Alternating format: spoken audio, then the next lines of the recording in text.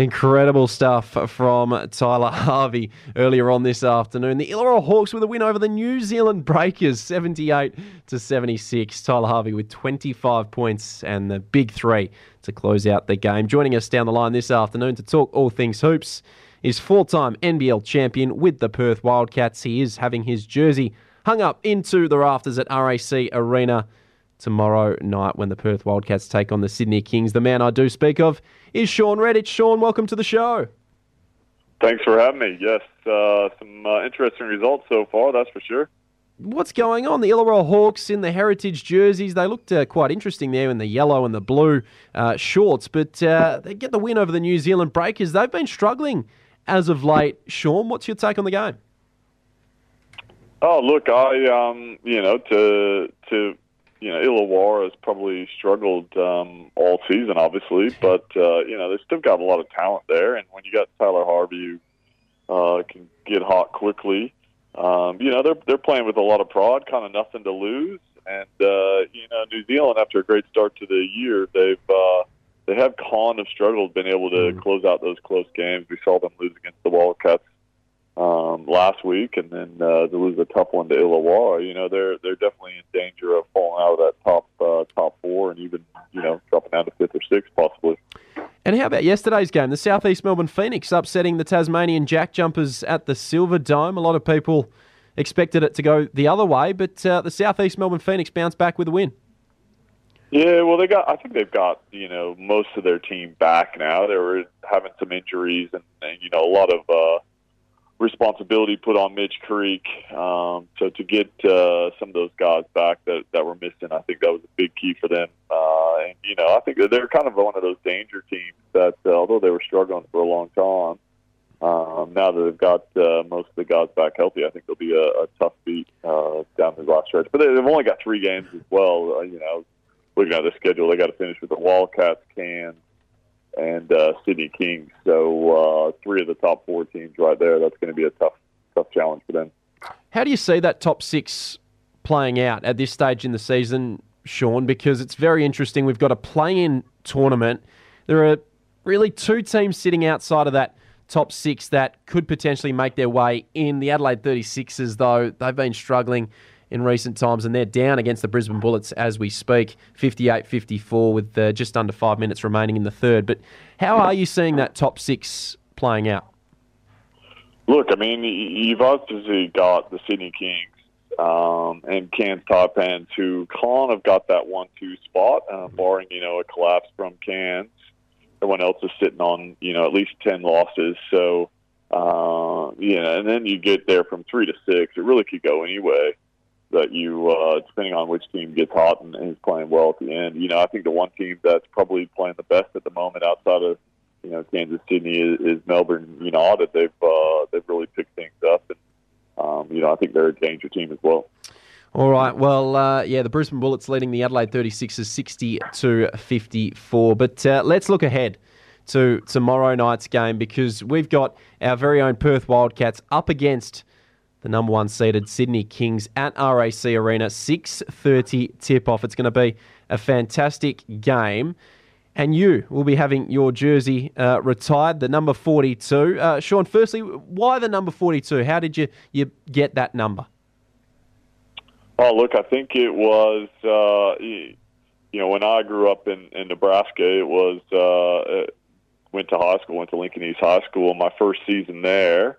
Normally, all the guards had the smaller numbers. They had the cool numbers, 12 and 14 and 6, and all the big guys, it was the bigger sizes. So I got given 42. That was one of the tallest guys on the team. And then I just kind of kept it from there. So, I think I've been wearing 42 since I was in year 9, and it worked for me back then. I just thought, let's just keep going. So there was no real rhyme or reason other than that was the first number I got given, and I just stayed with it ever since. Just the tag on the back was the extra large or double XL, whatever it was. That's the reason. There you go, the number 42, and such an iconic number for the Perth Wildcats, of course. Tell us about your time with the Perth Wildcats. I mean, 4 championships and, just such great memories with such great players alongside you. How do you reflect on your career? Oh, I think sometimes you you kind of look back and, I was fortunate to play 12 years. There were some great teams. There were some great moments. There was some, devastating moments as well. But overall, it was an unbelievable experience.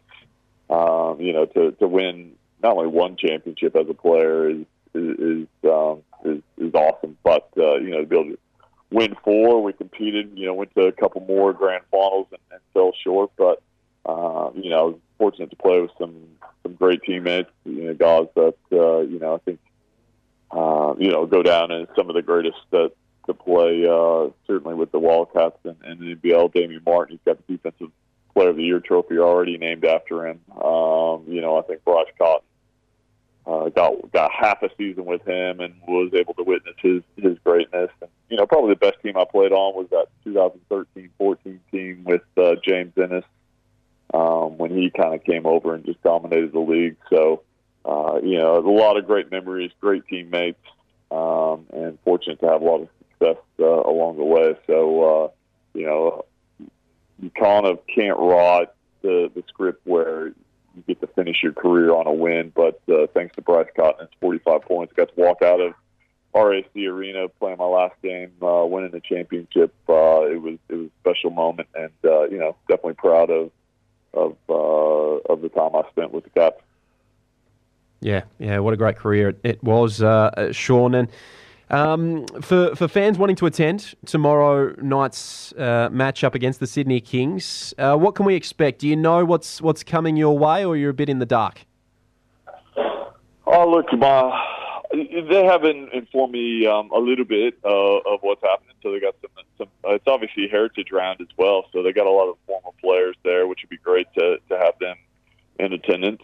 And they're going to do the ceremony after the game. So hopefully after a Wildcats win and everyone's celebrating, they'll do the official unveiling. I'm not sure exactly how that all goes down, but if the fans attend the game, hopefully they'll stick around afterwards and not try and beat the traffic to get home, and hopefully share the special moment. Okay, for Wildcats fans attending the game, there you go. Stick around afterwards. Hopefully it is a Wildcats win. No Mitch Norton tomorrow night. What's the latest on Mitch?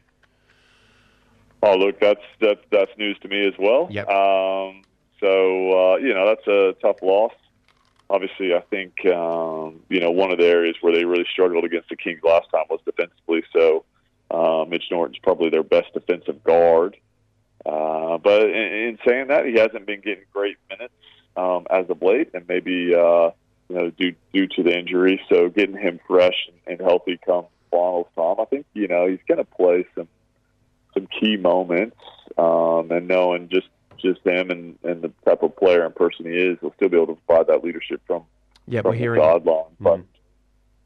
But it was, it's a tough loss. Yeah, I was just going to say we're hearing it's a hip injury, so that has ruled out Mitch Norton, and Michael Harris will come into the 11-man lineup. Yeah, what's your take on the way that John really has been using his roster and his rotations recently? We're probably seeing some less minutes from the likes of a Toddy Blanchfield, like you said, a Mitch Norton, Jesse Wagstaff, Majuk. What's your take on the way that John really is using his rotations at the moment?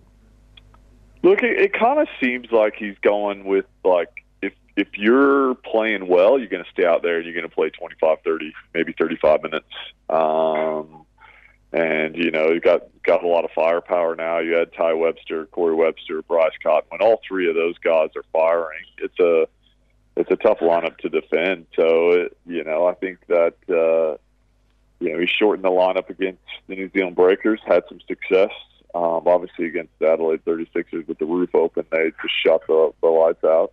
And they're not going to do that every game, but when things are rolling like that, well, you're going to just keep going with it. Trevor Gleason used to always say to us, look, it's not about the 5 best players, but the 5 that are playing the best together out there. And if you guys are going on a run and you're doing well, we're going to stick with it. It just kind of feels like that's what he's taking, seeing if he can get this lineup playing. But, I still think, guys like Mitch Norton and Blanchfield, they're going to come in and have a huge moment for the club down the stretch. I think that they're, the type of players person they are. They're still going to play,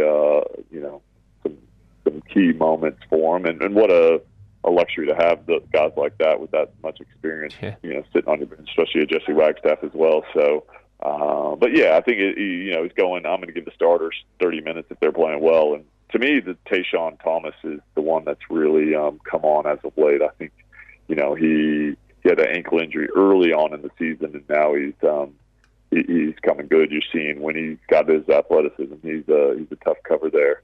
Down there in the center position. Yeah, he's playing some great basketball. Shawn Redhage at the moment is to Shawn Tomic. Shawn, a big thanks to you for joining me here on the program this evening. Thank you very much for taking the time, and all the very best for tomorrow's unveiling. Cheers. Thanks for having me, guys. Thank you. There he goes, Shawn Redhage, former Perth Wildcat, 4-time NBL champion. I thank him for his time on today's show.